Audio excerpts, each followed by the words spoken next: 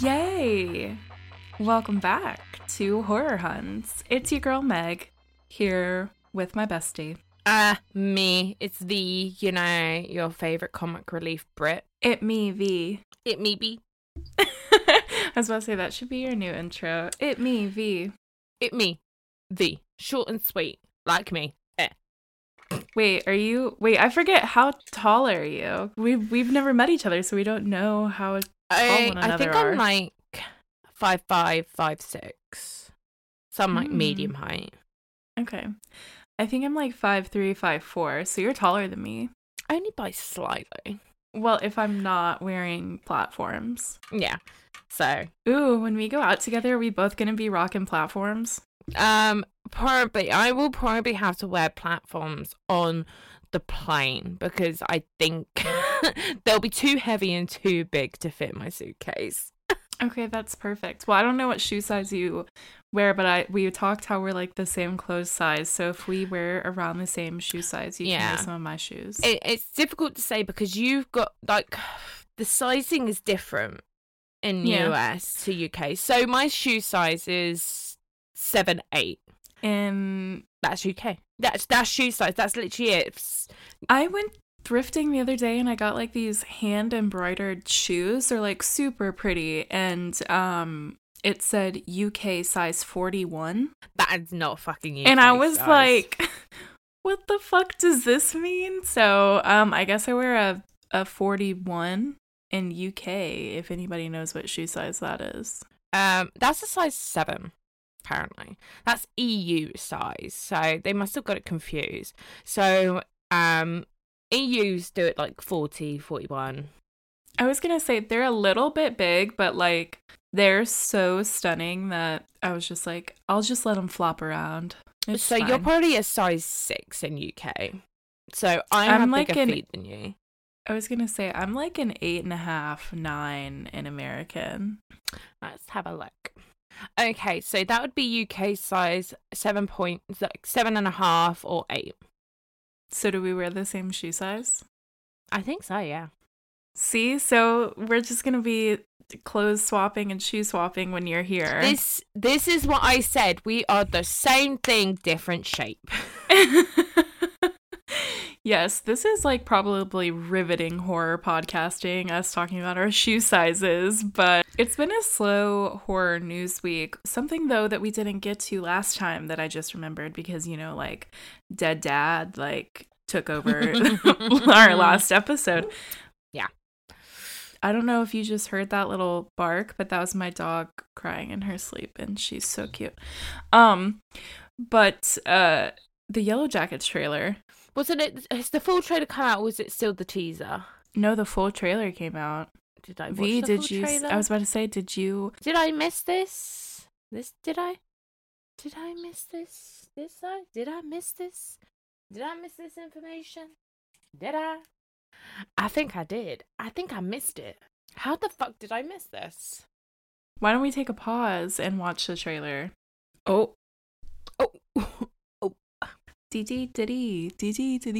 Elmo's World. Welcome back after that short intermission. We had to take a break to watch a Yellow Jackets trailer, and then I don't know how to work FaceTime apparently. But V, first thoughts on that trailer that we got a couple of weeks ago. So it's definitely going to be interesting. Definitely. I'm very excited, and Elijah Wood is like one of my favorite people ever. Oh my god, I'm super excited to see Elijah Wood. His character, I think, is going to add a whole extra layer to like the Misty situation, which the part where she goes, "Misty, don't cry. Babies cry." I'm like, what sort of trauma are we about to unpack in this second season? We're going to get so much shit because obviously we're going to get adult Lottie, and we just see like flashes of clips from what's going to happen in this season, and there's a clip that flashes that is Misty getting electroshock therapy. Not is that Misty, Lottie. I was about to say, Lottie. I was like, I couldn't quite tell who it was. I had Lottie. I had Misty on my mind, so it was Lottie getting electroshock therapy. So either that's before the plane crash, or that's after the plane crash. So my thing is, I thought it was like Shauna screaming. Does Shauna have her baby? Because she has to have that baby out there. There is no other way, because they are still very early on.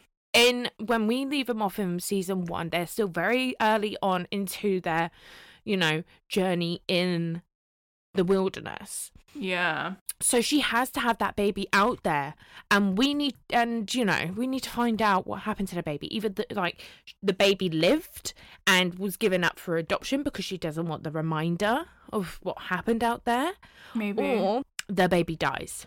But either way, we're gonna find out what happens to that baby in season 2. I know. That's gonna be like one of the last scenes in season 2, and then we won't find out what happens to the baby until season 3. I could also see them doing that, but I just feel like this season is going to be chock full of tomfoolery.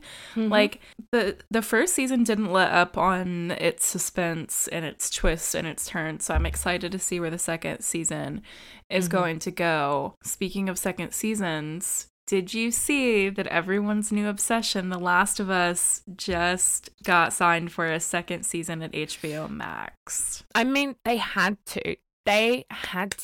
People were already saying after the first episode dropped that, okay, season 2, they need to cast this person as Abby and this person as this and blah, blah, blah. And like people already like assuming that HBO were going to renew it for a second season. Surprise, surprise, they did. Because there's only 2 games, are they just going to leave it at 2 seasons, or are they going to continue on with the story?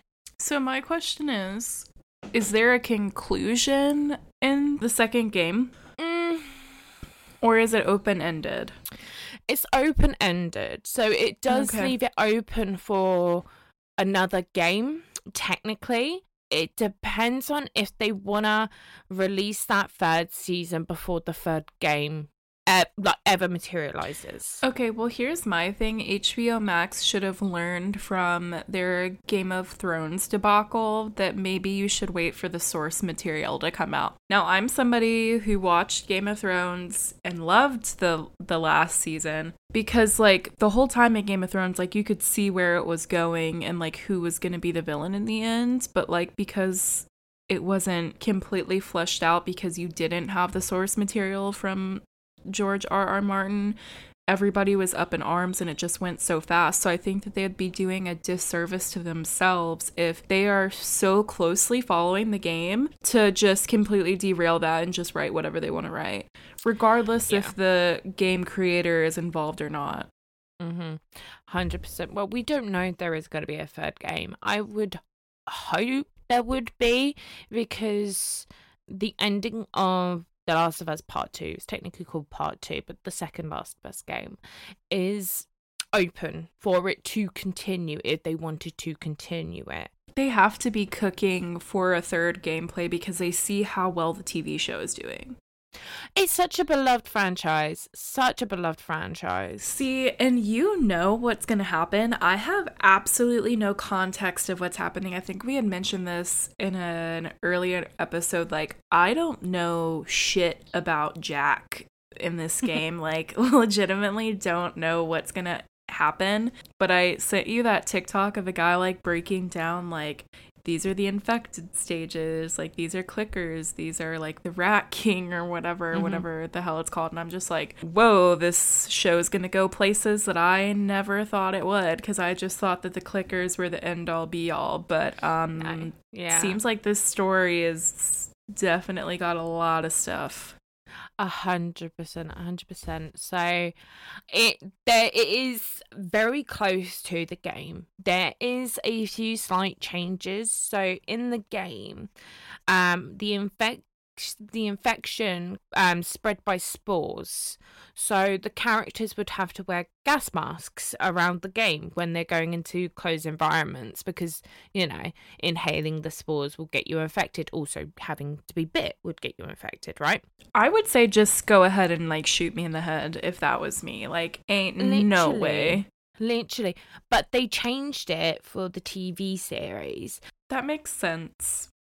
Well, This is also another reason why they changed it, is because the guys who are creating it, adapting it to live TV, yeah, created Chernobyl, the TV series. Oh my God. And obviously they're wearing gas masks a lot, and they found it very, very difficult to convey emotions when your characters are 90% wearing the time of like gas masks. So they went with an earlier concept from the game when it was in development, where the infection got spread in another way. It is good that they did that slight change. But people were like saying like, well, if you had Pedro Pascal, I wouldn't want to cover his face either. That's kind of what I was getting at. Like, you're paying him and like these people probably really good money. And if they don't fight for more money for season 2, I'm going to be upset. But like, he's kind of popping off recently. I mean, he's the Mandalorian. So like, if you're going to get this big name actor in there, why would you want to cover their faces? But also, I'm sure it'd be hard to like mic and like do all of that. But it makes sense that the people that did Chernobyl did this though, because like visually, so stunning, both of those series. Literally so stunning, and there are so many things that are pulled straight from the game that you could literally go onto YouTube or TikTok or anywhere online, and it will show you side by side comparisons of what was from the game and what is from the what is in the TV show. So, you know, if you've seen the first episode, you'll know the very long drive sequence from Joel and Sarah's house to the city, and that is shot for shot from the game.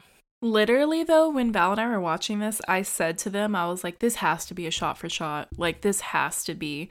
Just the way that the camera was moving and jostling was really, really cool. But I've seen the TikToks. So my question is, whose decision was it to make all of the clickers have like a hive mind mentality? Because holy God, that's terrifying. It is terrifying, but also, if you think about it, it kind of makes a lot of sense. Well, if it's fungi, it does. But like, Lord Jesus, when in the end of that second episode, spoiler alert to, you know, whoever gives a shit. I mean, if you've played the game, you're watching the TV show, or, you know, you're keeping up with the TV show as it comes out. Yeah, but like when they killed that one infected person and then the others woke up, oh my God, that was like pit in my stomach that entire time. He was like, you've got 1 minute. I was just like, flick that lighter, baby, come on. No, honestly, but I this is what's bugged me. So a lot of articles online were talking about that end bit, if you know what I mean, like that infected with Tess. But someone put it so perfectly online. So, as you mentioned, it's a hive mind. All Tess wanted was that one last kiss from Joel. And because she's infected, she's technically part of the hive mind. So the hive mind knew what she wanted in that moment. So that's why that infected did what? Kissed her. Yeah, because the hive mind were reading her mind, and she was just wanting that one last affectionate thing from Joel. Because when, you know, she's like, I never asked you to feel the same way that I did. And she was just hoping in that moment he would give her one last kiss. I mean, I know why he didn't, because, you know. Yeah, but that's what she wanted in that moment, and the hive mind could feel that and sense that. That's why that scene happened the way it did. So I don't know why articles were writing that people were like, you know, disgusted by it, it wasn't needed. But I saw so many people online saying that scene was intense, and it was like very uncomfortable. Yeah. But when you understand the hive mind mentality, it makes a lot more sense as to why that scene happened the way it did. Yeah, and man, those clickers can move, dude. Like, holy God. just you wait, girly pop, just you wait. Oh no, I'm scared. Obviously, when we're recording this, it's the Sunday the 29th. So when this episode gets released, there will be one or two more episodes out of The Last of Us. So apologies if it sounds like we're behind. I was about to say, our horror news is always a little bit behind. Yeah, it's because we're up to date as we're recording it. But when it's released, we're out of date. But it's fine. Yeah, I always have to give myself like a buffer if I'm like, man, I don't want to fucking edit this today. So yeah, sorry if we're ever delayed. But shit who happens. Cares? Yeah, who cares? Shit happens. Like we can't release one every week. Like we would like to, but sometimes life gets in the way, and you know we're not only professional podcasters. Yeah. Like we do this for fun. We do it for fun. Funsies. But yeah, I'm excited to see where the season is going to take us. That's for sure. I know you know, but I know what happens in the game, and I know they said that they've gone to they're closely following the source material, but there are still changes that they could make that fans of the game won't know about. So even though, yes, I'm saying like, oh, I know what happens, blah, blah, blah, they could completely do a left turn and just blindside us by something.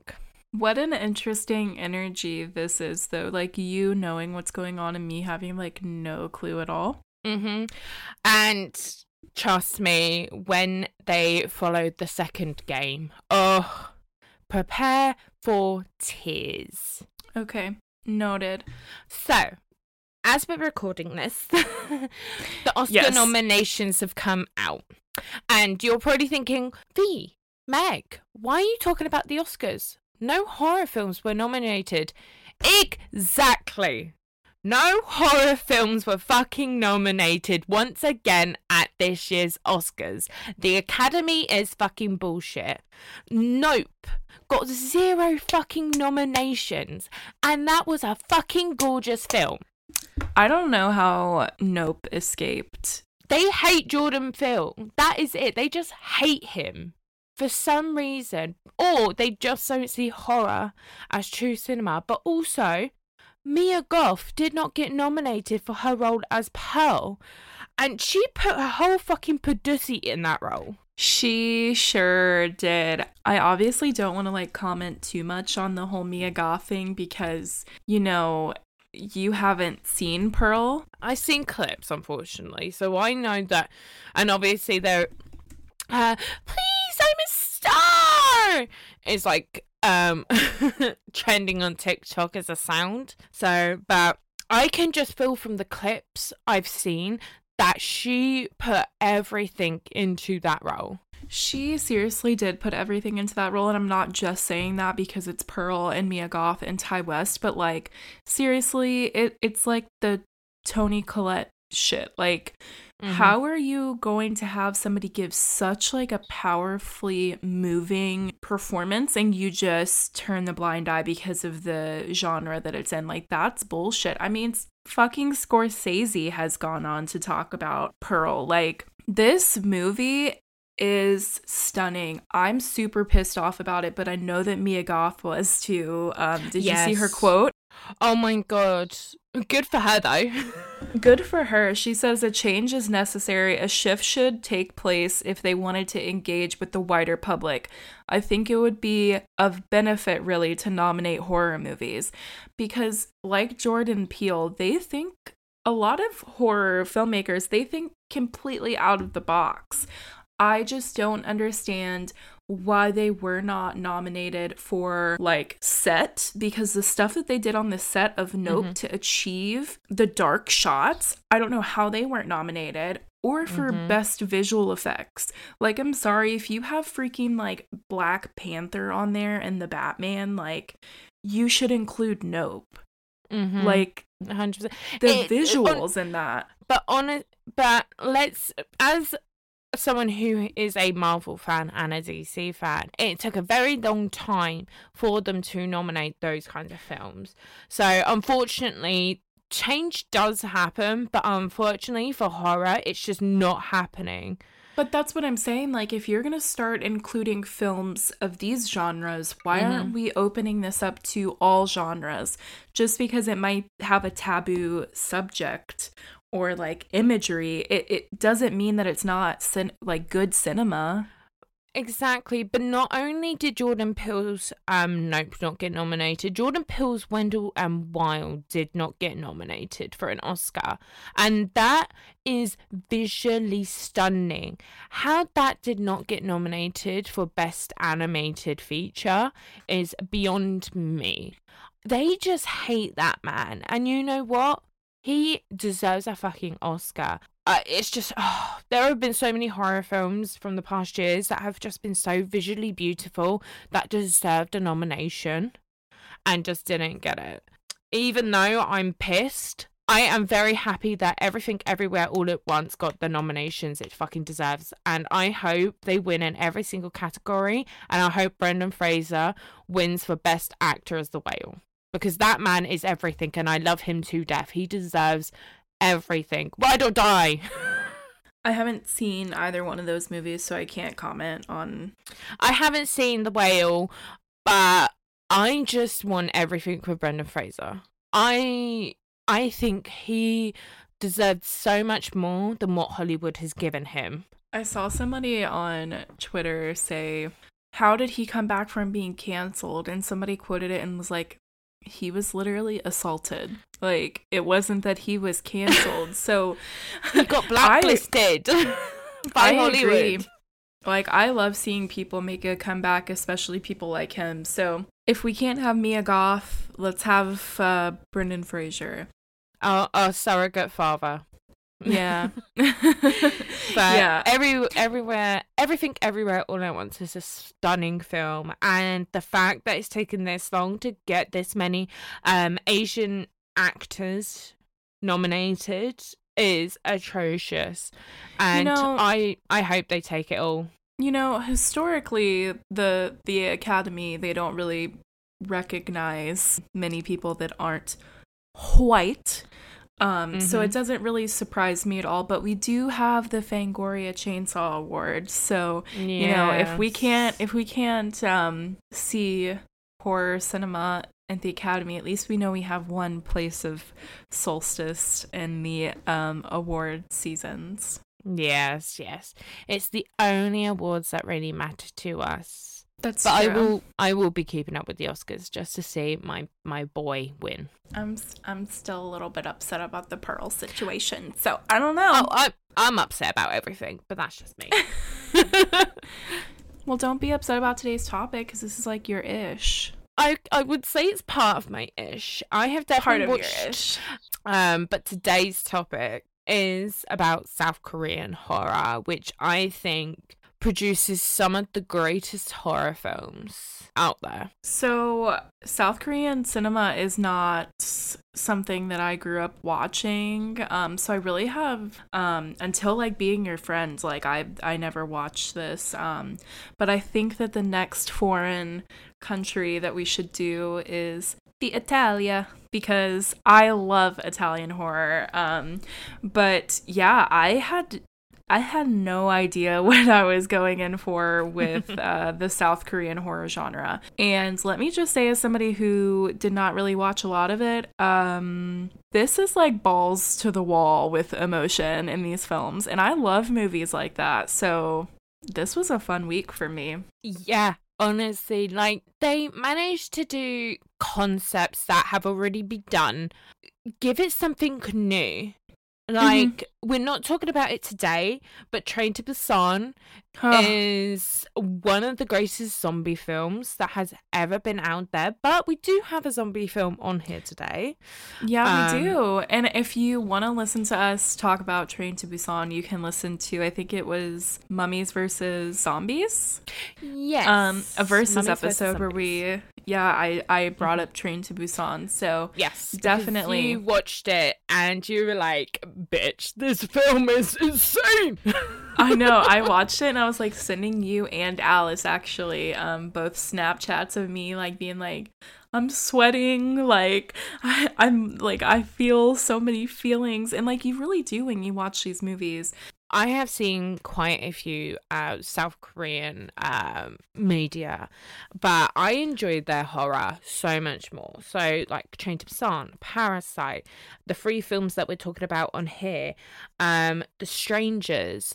Like, there are so many good ones because they have such an integrated story in them, and when you watch them, you're like either on your edge of your seat, or you're like thinking of like, what the fuck is this, what am I watching, what is gonna happen next? Like 2 of these films, I remember watching them and I was like, what the fuck is happening? I'm confused.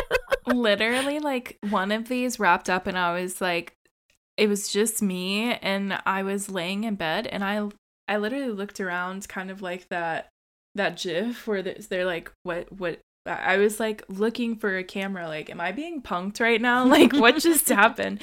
But yeah, not only that, but the way that they dramatize the like really terrifying parts of the movies is so good. Like, their scores are very subtle, and then they can get right in your face. Like, normally with American scores, it's kind of like throughout, but they really know how to like fine tune it in these films. 100%. And I think that's probably why I also enjoyed them a lot more, because they unfortunately, a lot of American horror films are very jump scary. Yeah, with the crash bang wallet boom, exactly, scary image in your face. Yeah. Whereas these, like, yes, there are very intense scenes that happen that do make you kind of go, ooh. But, like, they don't make you feel like it was unnecessary, the, like, loud sounds. Yeah. Because it builds like you up. Yeah, it's almost like a crescendo into, like, what's going on to just give you enough, like, unsettling feelings in your body to like really make the scary things land. And some of the things that in these movies really shook me to my core, I'm not gonna lie to you. So which one did you want to talk about first? So I guess you want to go in order from oldest to newest. Okay, so that means we will start with the 2003 film, A Tale of Two Sisters. Now, I don't think we should give away too much of this film. I totally agree. I don't think that we should give away 100%, because it does have some really good twists to it. Like, movies like this are the reason why I like ghost and like haunting type of stories, because sometimes the scariest thing in horror is not when a place is haunted, but it's a person. God, was this movie definitely haunting. Yes, so the description for this film is: after spending time in a mental hospital, a girl is reunited with her sister and returns home, only to see some truly strange events start to happen. Yeah, this movie really surprised me. Like, it started off slow, and it took me like I watched 10 minutes and then I stopped it and I did something, and then I watched like 5 minutes and then I stopped it and I watched another 5 minutes, and then I was like, okay, hold on, I need to like restart and like recalibrate my mind. And I'm so glad that I did, because like it took me on a ride. It does. So this whole film throughout makes you question what you're seeing. It makes you feel like something's not right with you. Yeah, so you see Su-min arrive back from the mental hospital with her dad dropping her off with her sister as well, Su-yin. They entered the house and the stepmother is there. Literally, that's all she's called, is the stepmother. She doesn't have a name. That goes to show that when a character is only called by, you know, stepmother or stepfather, like, there ain't something right with them. But yeah, throughout, the stepmother just seems very like strange. So you kind of like, what's going on with her? Like, is she okay? Is she the one that's not well? Like, is she evil? Like, does she want to, kill Su Min or Su Yen? Like, you're like, all of a sudden got all these questions in your head throughout the film. It's so interesting when you get to the end and you find out what you find out. Yeah, like, it makes you speechless. Yeah, this movie is able to like achieve an eerie feeling without relying on jump scares like we mentioned earlier, like a lot of American cinema does. And it really like chills you when you kind of take a step back and like realize that. But one thing about this movie, I don't know if that's just how they create their media, but it felt like a very soap opera-y to me. Like the music gave me like soap opera vibes, not gonna lie. Oh my god, I love K-dramas. They are so good. Like, now there was a couple of jump scares in this movie, but I thought that they were really effective in the way that they did them, because normally like I'm like, okay, it's gonna be a jump scare, like I can almost feel it. But the like bent neck lady in black, when we first see her like haunting in the bedroom, oh my god, I nearly jumped out of my britches. I was like, oh my god. Yeah, it's extremely terrifying, but what makes it even more terrifying is when you find out at the end who the bent neck lady is and why she has a bent neck. Yeah. I couldn't tell where this movie was going in the beginning half and then in the end half, and then toward the end I was like, okay, I think I have a concept of how this is gonna go, and then it was just like LOL reverse. Like, it just kept like changing, and I loved watching the evolution. And once all of the puzzle pieces started to fall together toward the end, I was like, I've seen this movie before, but it wasn't this movie. When I was younger, I was obsessed with the movie called The Uninvited, and it has a similar storyline. And so after I finished watching Tale of Two Sisters, because it hit me about like 20 minutes out of the ending, I googled it, and yes, it's the American adaptation of A Tale of Two Sisters. Of course it is. No, dude, I was like obsessed with that movie when I was younger, and I guess that's why I liked A Tale of Two Sisters so much, is because I had been watching it, but there was something so effective with the pacing and the score and the use of their jump scares that was just so good and really beautiful too.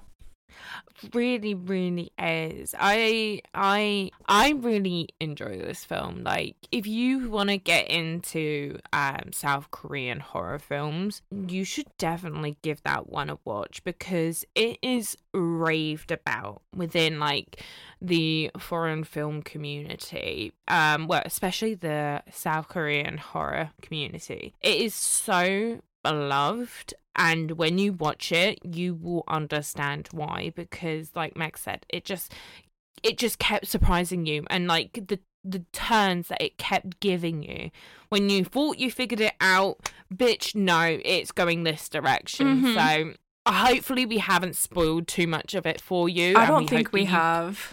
No, because we haven't even mentioned like what ending is, and oh my god, I that know. ending. And that's what I'm saying. Like, I definitely felt like such an ignorant American this week, because I'm like, I've been sleeping on South Korea. Like, what the hell? So, yeah, I definitely recommend watching all of these movies that we're talking about today, because they're all so different from one another. Like, in pacing and cinematography and the stories, like they all give such a wide variety. But this next movie, the 2016 movie called The Wailing, I'm scared and confused. So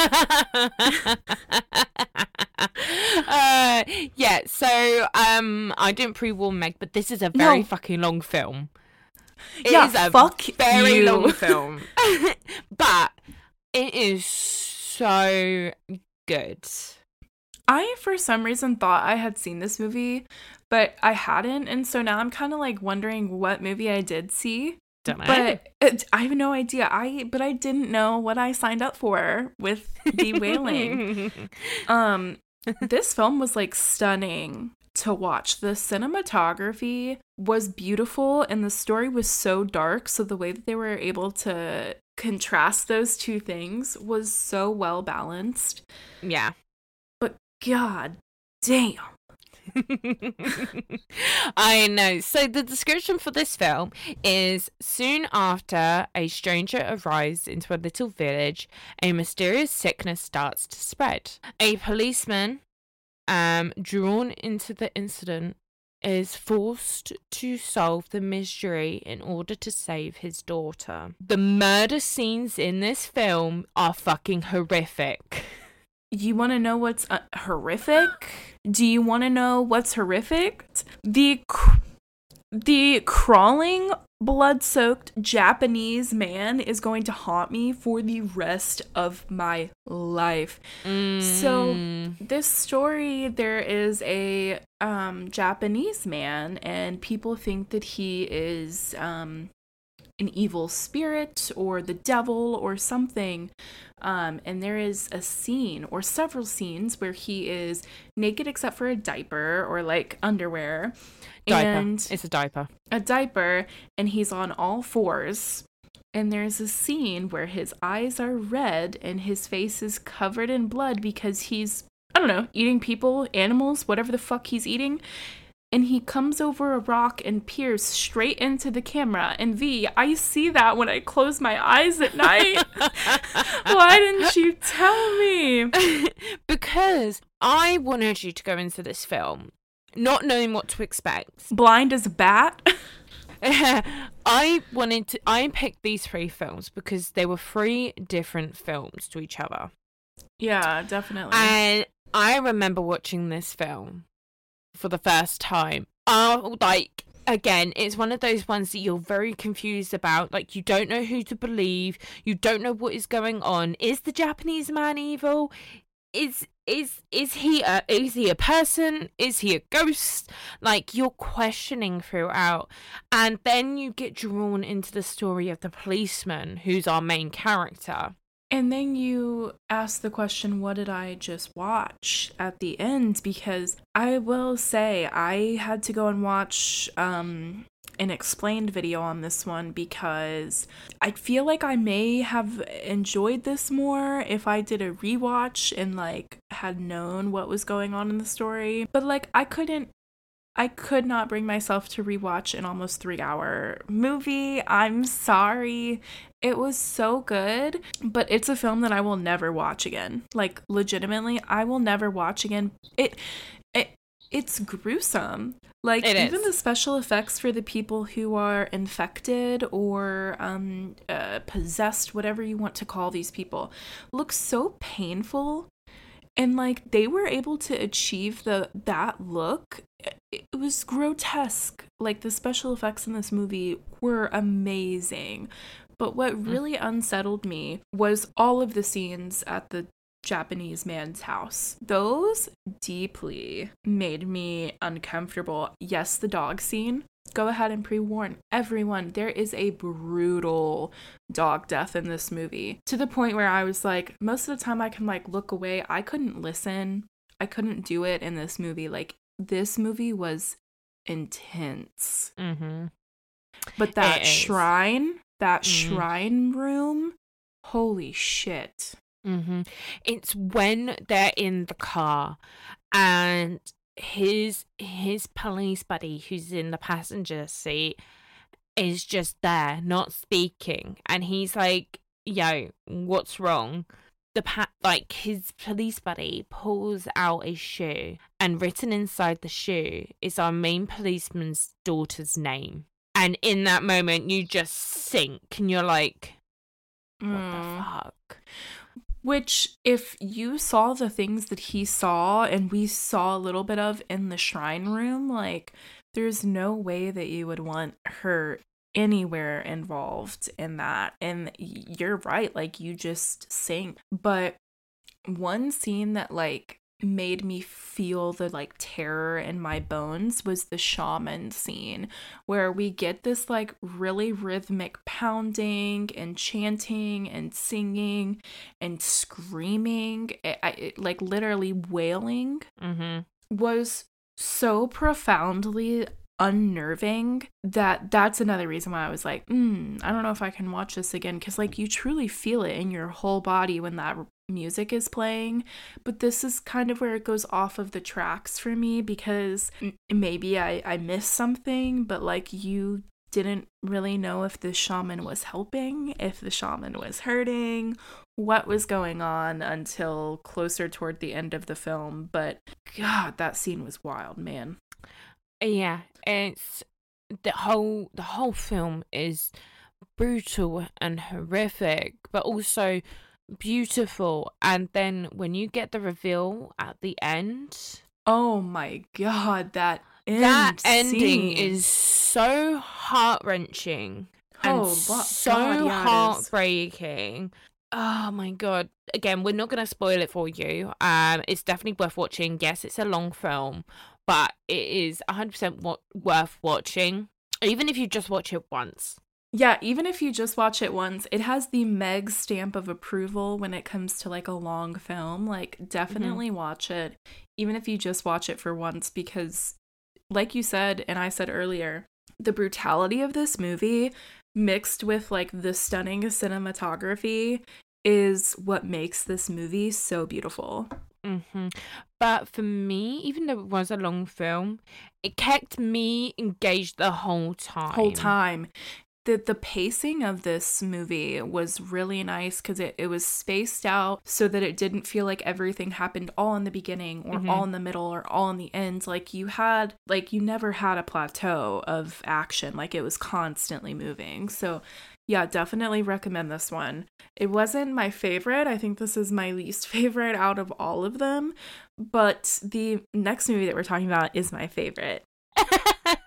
Yeah, so this one is called #Alive, and it's from 2020. You can watch it on Netflix because it is a Netflix film. Yeah, this is our zombie film for the list. Yeah, and it's a solid one, man.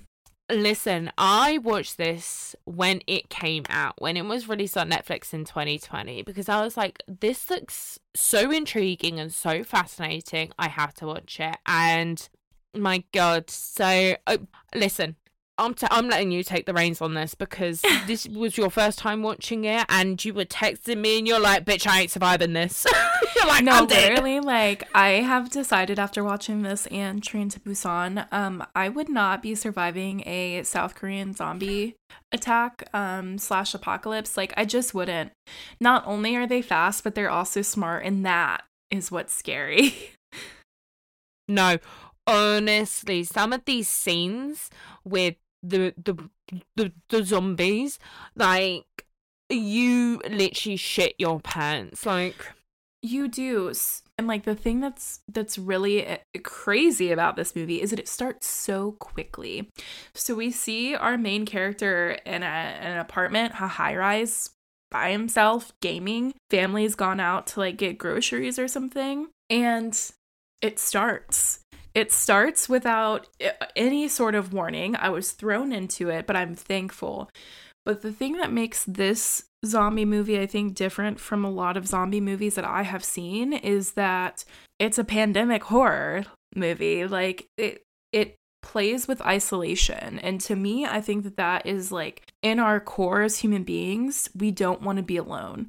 So it toys with the biggest fear as a human, like you're alone. And I think that we will see a lot more of horror films that do that because of the pandemic, because people who had to isolate or quarantine alone. And like, imagine you had to isolate and quarantine alone and it was zombies. Like, you couldn't go outside and go for a walk and like get that fresh air. You were stuck in a high rise with these people, and you can watch them. He watched them in the street annihilate people. Like, that has to do some shit to your psyche, dude.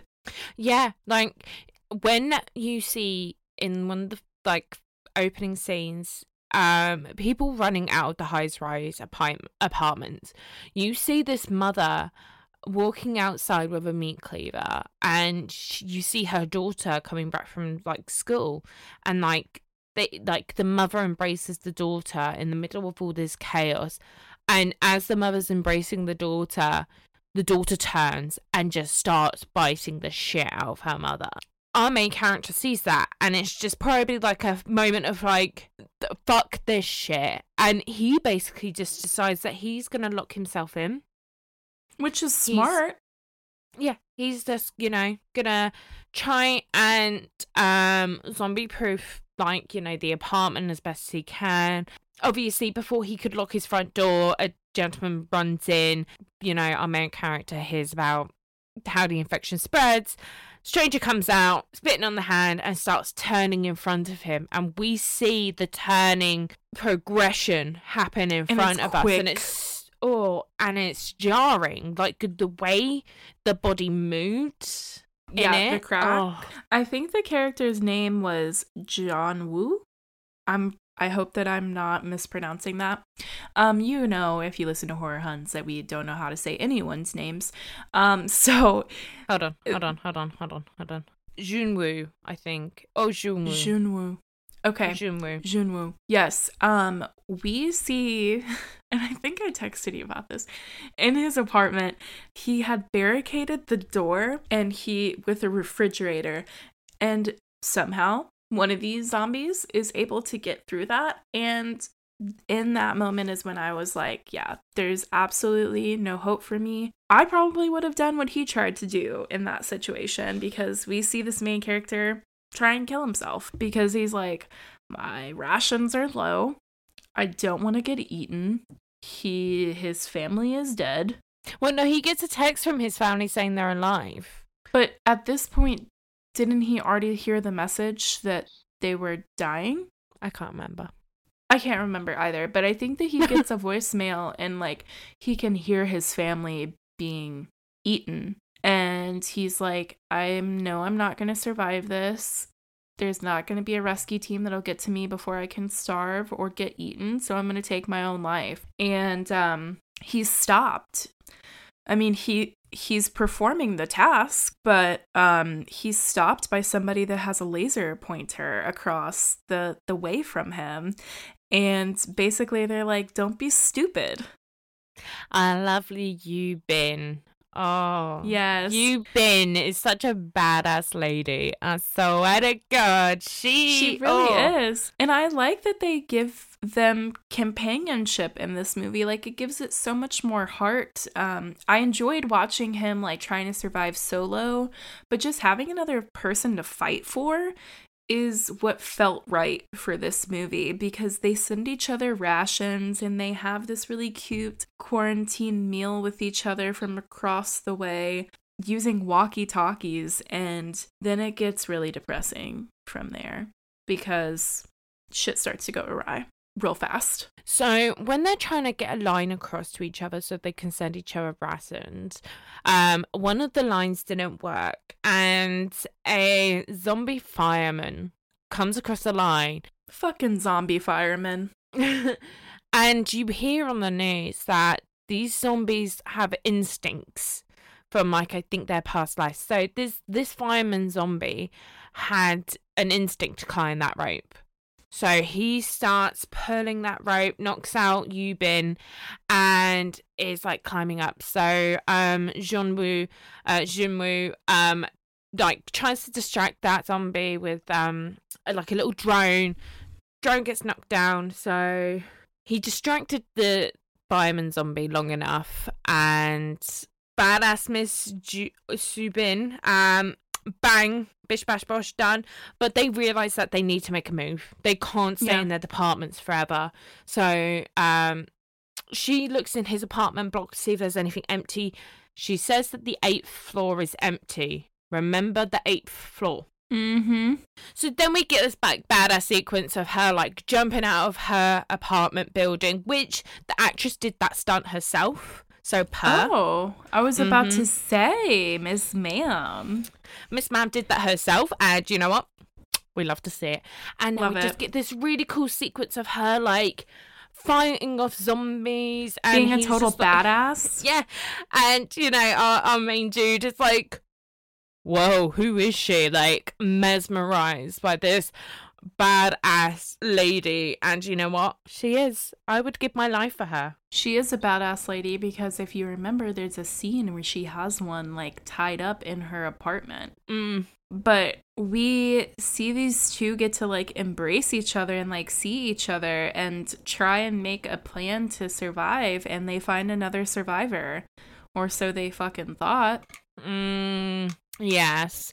I don't really want to talk about this like part too much because it is stressful watching it. Oh my god, it's so stressful. Like, it put me on edge the entire time because I was like, you did not just give me all of this to have it ripped away from me. So I definitely recommend people going on Netflix and watching this because it kind of takes your zombie story and adds a more human component to it because humans are fucked up creatures. And you see that. But ultimately, I enjoyed the way that this ended. Like, I adored this movie. It was definitely my favorite out of the three. Me too. And I really enjoyed the aspect of using technology and social media in this film. Yeah, I saw somebody on Letterboxd like shitting on that, like being like, this is so stupid. And I'm just like, get the fuck over it. Like, that's what this whole message is like the ending where you see all the sky rises and you see these pleas for help from people, because that's really what it would be like. Yeah, because we got to think about it. We've not really had a zombie film that's really embraced the technology side of like what technology people would have. So our main character had a VR drone bit, so he could like watch the drone as it like drives by. He made vlogs. He was a streamer. He like used the social and technology part around him. And you know what? I would be doing the same. I'm still laughing at him being like, subscribe to my YouTube channel. Yeah. It's like there's gonna be nobody to subscribe to your YouTube channel, babes, but we'll get right on that. The grind never stops. Never, ever. It'll be us if a zombie apocalypse happened. We'll be recording a podcast and it'll be like, hey, follow us, blah, blah, blah, blah, blah, blah. So in this week's horror news, shit's getting crazy out there. But yeah, speaking of social media, you can follow us on social media and you could give us another South Korean horror movie to watch because clearly I have some catching up to do. V, what's our social medias? It is Instagram at Horror Huns Podcast and Twitter at Horror Huns Pod. You know, you can also subscribe to our link tree, so if we put any new links on there or update it, you can get a notification as to when we do that. Yeah, so follow us on socials.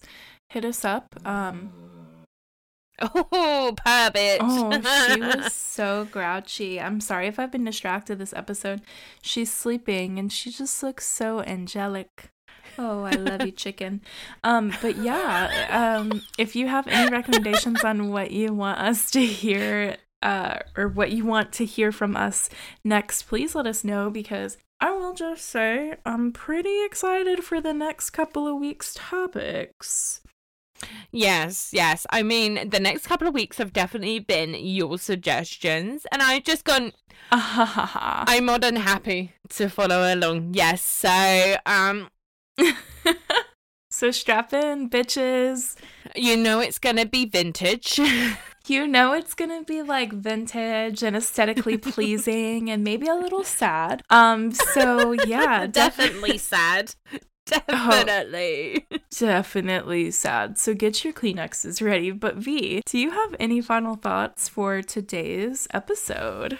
Just watch more foreign films, especially South Korean horrors, because there are so many fantastic ones. I would say probably just palm off the American remakes to foreign films and just watch the original horror films. The Uninvited is pretty good. I'm not gonna lie to you. But Tale of Two Sisters is better. I was about to say, but like, the original is pretty good. And thank you so much for broadening my horizons on today's episode. I appreciate you, bestie. Bye. Bye.